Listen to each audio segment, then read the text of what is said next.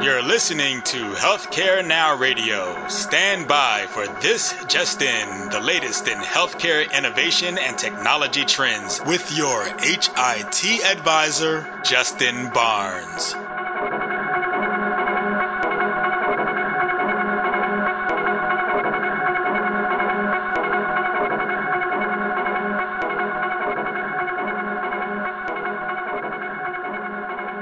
Thank you for tuning in and welcome to This Just In. I'm your host, Justin Barnes. In these half-hour segments, I'll bring you the latest advancements in healthcare, strategy, innovation, and public policy. As always, we're broadcasting from the This Just In studios on the Business Radio X network, as well as the Healthcare Now radio network.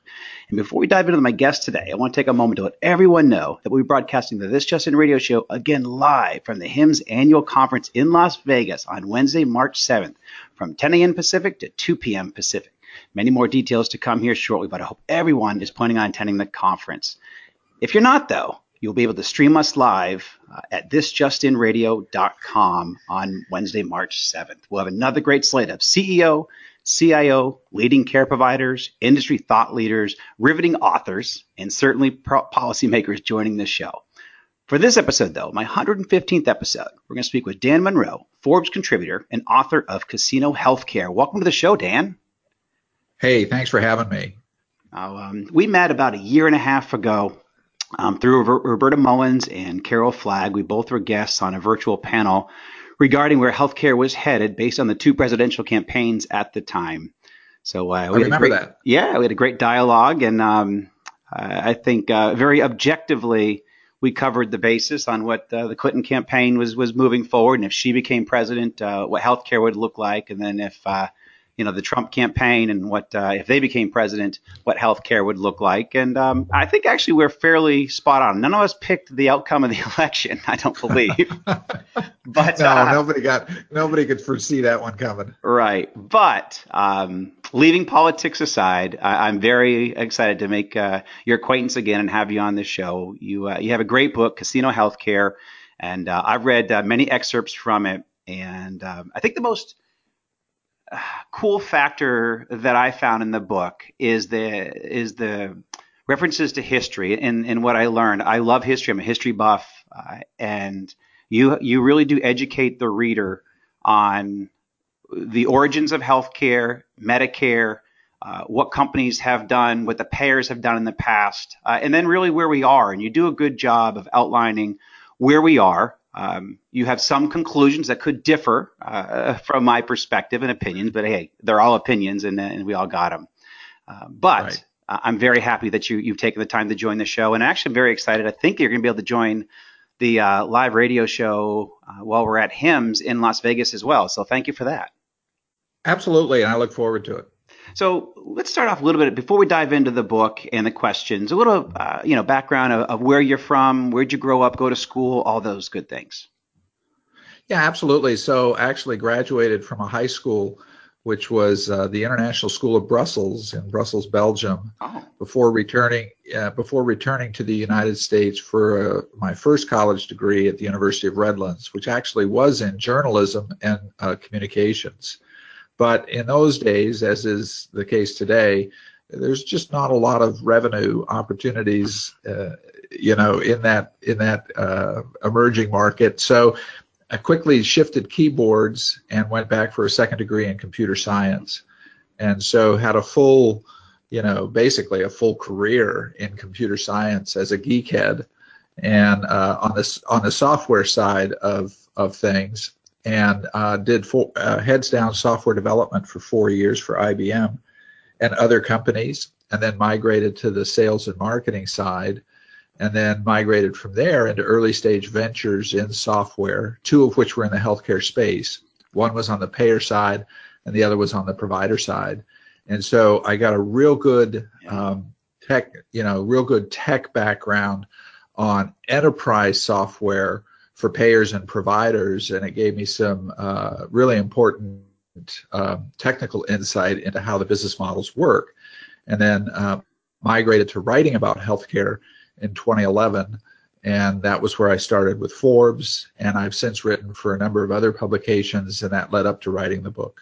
Yeah, no, that's a great background, and I can tell you've got some, your stuff. When you're talking about different constituencies in healthcare, I can tell you've been part of them in the past, and so it really does come across. Like I said, it's a great educational read as well. So the premise of the book, the system isn't broken; it's working exactly as defined. We just need a different design, and that debate is well underway. And you cover a lot of those aspects. And certainly we've even, since the book was written, healthcare has evolved a little bit. And I want to, certainly touch on that.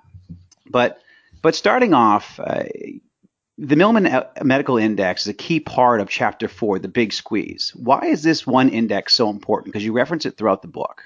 So I do, and it's an important index that I track and I've written about almost every year since 2011. And the reason it's important is because it highlights two things. First of all, it highlights the fact that our system here in the U.S. is a system of tiered coverage. We tier coverage by age, by income, by employment, by military service, by heritage. Even with all that tiering, we still wind up with about 12% of the population that has no health insurance. Mm-hmm. And this differs dramatically from every other industrialized country, which uses systems of what are called universal health coverage. So that's a key element of the Milliman Medical Index, because the Milliman Medical Index highlights the employment category of coverage. And this is, let's face it, the way the vast majority of Americans, about 155 million Americans, get their coverage through their employer. And the employer market for insurance represents what I call inelastic pricing. In effect, it's whatever the market will bear, right, based on the employer size and based on the network that the employer is targeting to access. And the cost is something that the Milliman Medical Index tracks as an average cost for an American family of four for getting PPO coverage through their employer. And that index this year will exceed $27,000. Both the employer contribution and the employee contribution will exceed $27,000 as an average for this year. And it's an index that's been going up as long as I've gone back and tracking it since 2002, mm-hmm. which is basically 16 years. It's gone up every year, and it will go up again this year. Yeah, no, I agree. So let's get the first part out of the way. And I asked you this offline. What kind of insurance do you currently have? Just kind of put that on the table, and 'cause we understand different perspectives that way too. So what kind of insurance do you Absolutely. have? Yeah, so we have commercial coverage, and I've referenced this in some of the coverage that I've done on Forbes, because our provider is actually Anthem. And we were a part of the Anthem data breach that happened, I think, 3 years ago, where about 80 million Americans, their health data was potentially compromised by Anthem, and we were a part of that process. So I got a chance to see it firsthand, and so we have commercial coverage through Anthem. Okay. Yeah, and just for my readers, I haven't really brought this up much in the past, but I have Medi-Share. I had to do a pretty dramatic shift and change for exactly why your book was written, and just for what we're experiencing as Americans, is my costs were just dramatically going up. I've been self-employed for a long time, and I actually went out to the exchange, but that was just getting astronomical, for my wife and I. We don't have children, but we were paying $12,000 a year to have access to health care. And it was just a joke. And I'm a fiscally responsible person. I'm fiscally minded. I don't like waste anything if I don't have to. And I just saw that as a complete waste. And so I went and researched. And we're Christians, and so Medi-Share was a great option. And my cost dropped down from about $1,000 a month to $230 a month. And so far, it's been a phenomenal program. So. And there are those kinds of programs that exist, and they're great because they serve a purpose. And the challenge is that for most Americans, though, that are struggling to find insurance outside of employment, mm-hmm. For example, obviously there's Medicaid, which if you have a low enough income, you can qualify for. If you're over a certain age, you can qualify obviously for Medicare over 65. But there's those gaps where you're not able to get access to employer coverage, right, and you're in a family or in an age group or a band where you have to go to the commercial market, and the commercial market is just brutally expensive. Yes. It is, and it's, your book articulates that, and also why it's so expensive in great ways. So let's dive into the single payer topic. So, is single payer healthcare the ultimate solution, in your opinion, or goal? What are your thoughts there? So, it tends to get a lot of traction, and it has gotten a lot more traction certainly since Bernie Sanders brought it into the political dialogue with the idea of Medicare for all.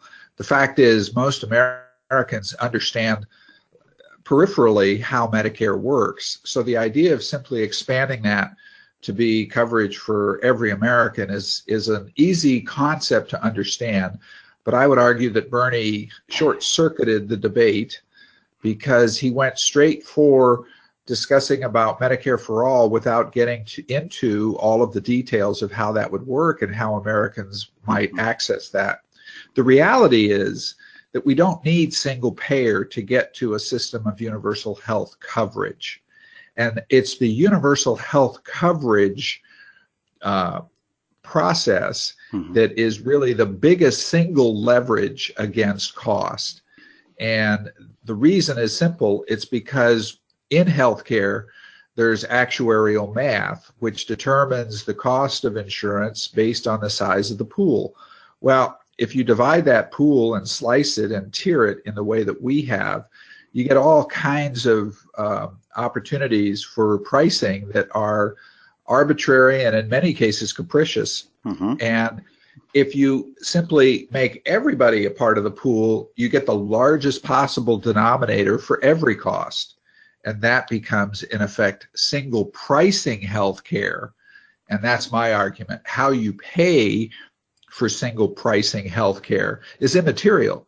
We're a very wealthy country. We can easily afford any system that we choose except one, and that's the one that we have. So is single payer necessary? No.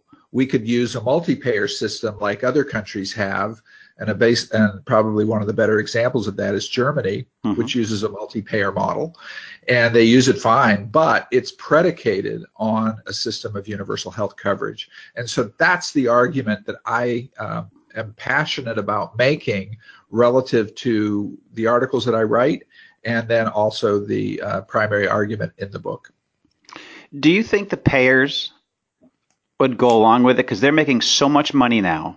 Or where do you think the pressure would come from to make something like that happen? Where would that influence come from?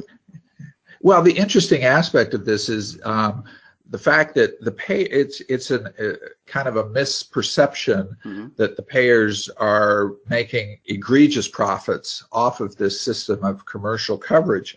The reality is the net profit margin for commercial payers is relatively low. It's typically well under 5% for most commercial payers. And if you compare that, let's just, take the lens back a little bit and compare it to, say, a company like Apple or even pharmaceutical companies, the net profit margin for those groups is often 20% or more. So the payers aren't really making, in a sense, a lot of money off of the business of coverage. So if you effectively took them all out of the equation completely, I'm not sure you would have the dramatic effect that you would need relative to cost.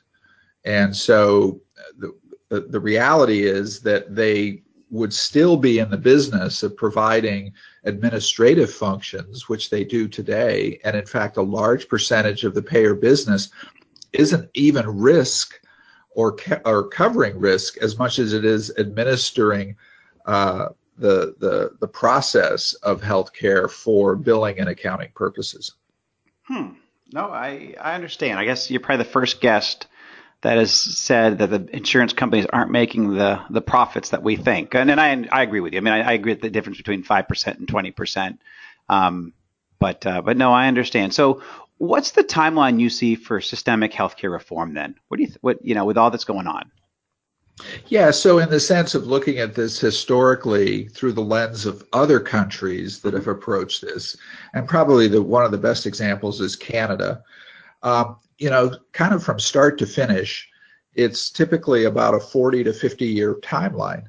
And so that can sound daunting on the one hand. On the other hand, I feel like, and I think that we're about halfway through that kind of a timeline, which is 40 to 50 years. Yeah. And the reason I say halfway is because if you go back in the history, our first public recognition, if you will, that we needed to make a systemic change was probably Hillary Care in 1993. Right. And so 1993 is kind of the starting point of our public recognition that we were on and we continue to be on a path that's unsustainable. And so 1993 until today is literally, 25 years? Mm-hmm. So 25 years in a 50-year timeline is probably about right. And of course, since then, we've had a number of other legislative passes, some of which have been more successful than others. Certainly, Obamacare had elements of of success, but it wasn't the dramatic change that we need, and it reflects more of the incremental change towards these other systemic goals.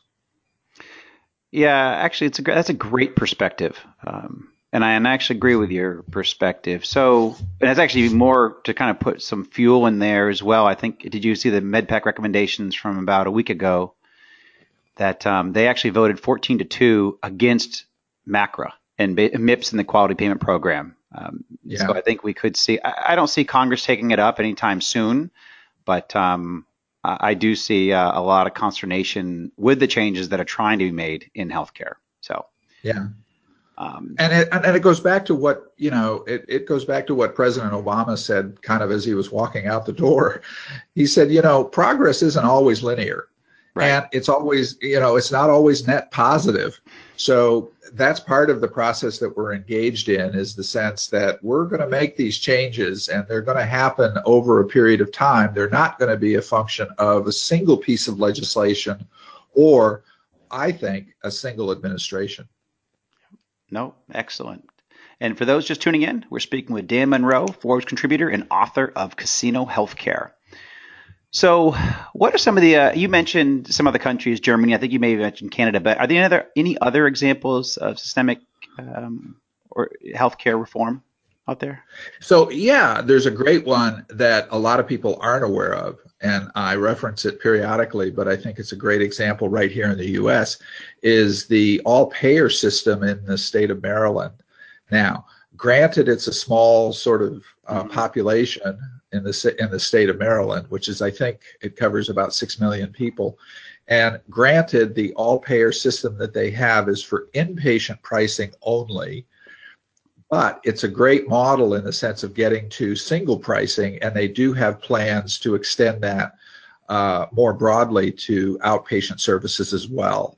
The challenge, of course, is that the single pricing that they use is not tied. They managed to get a waiver through CMS.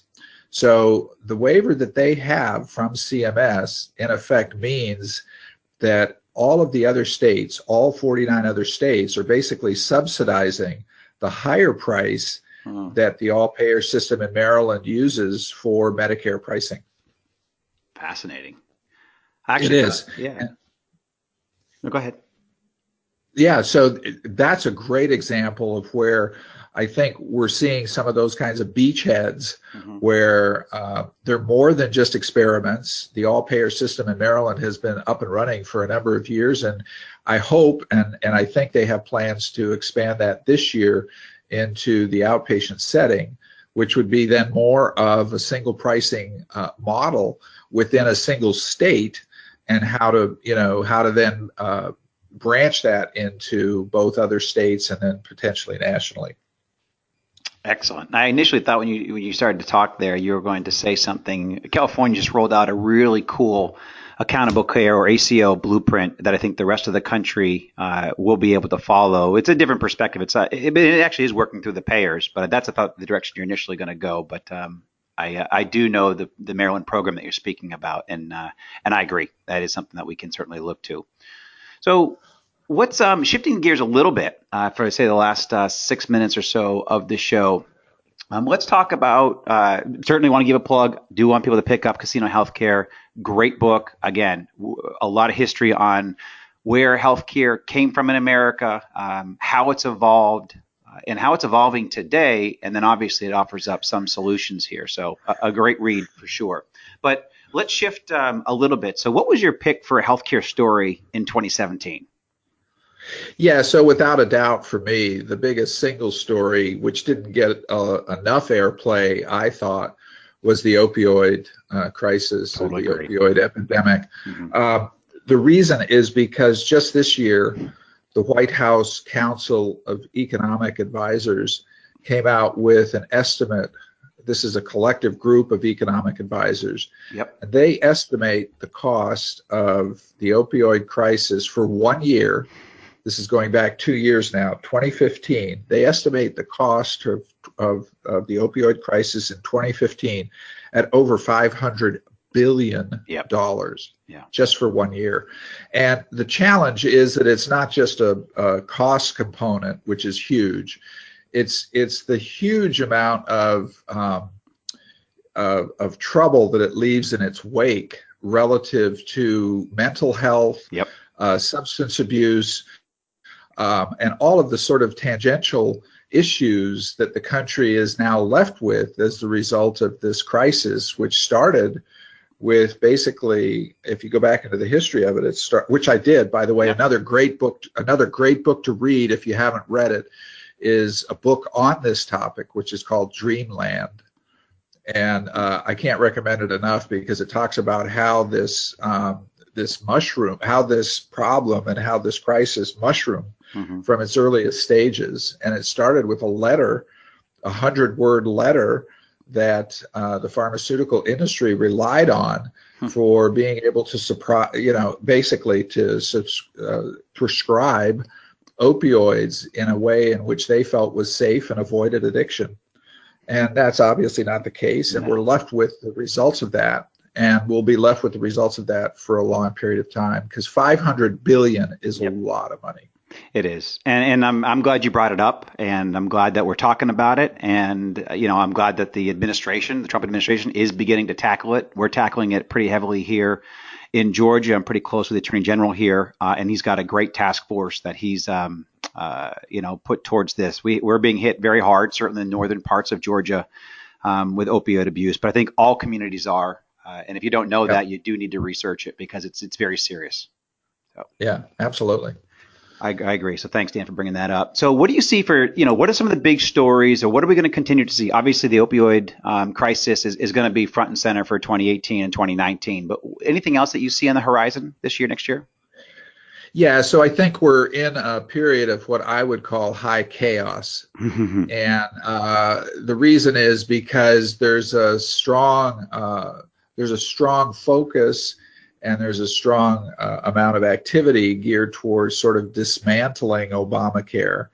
And I understand the politics behind that. I don't agree with them, but I understand the politics behind that. And I think there will be some success in dismantling that. But it won't change the ultimate trajectory other than it will change the timeline. And it may be that we've delayed the timeline to some of the systemic changes that we need by 2, 3, or 4 years, but their ultimately the trajectory is unchangeable because the costs cannot continue to rise in the way that they continue to. I couldn't agree more. And I agree. I see that chaos out there as well. I see the chaos among providers. I see the chaos among companies. I see the chaos certainly among patients.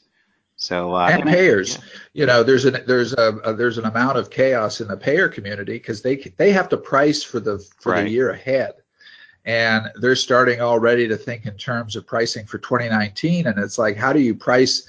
how do you price this based on an administration that wants to, keep pulling pins on grenades? And so there's a real challenge to that market as well. Yeah. I couldn't agree more. Well, we're basically at time, Dan. You're a great guest. I appreciate you taking the time out. Dan Monroe, Forge contributor and author of Casino Healthcare. And I certainly look forward to seeing you at HIMSS on March 7th, Wednesday, March 7th, and look forward to having you on air there as well. Absolutely. Look forward to it, and we'll look forward to seeing you in Vegas. Excellent. Thank you, Dan. And thank you to everyone for listening and joining us today. Please tune in weekdays at 2:30 p.m. Eastern, 11:30 a.m. Pacific. As always, you can track me on Twitter at HIT Advisor and use the hashtag ThisJustinRadio so we can respond to your comments from the show.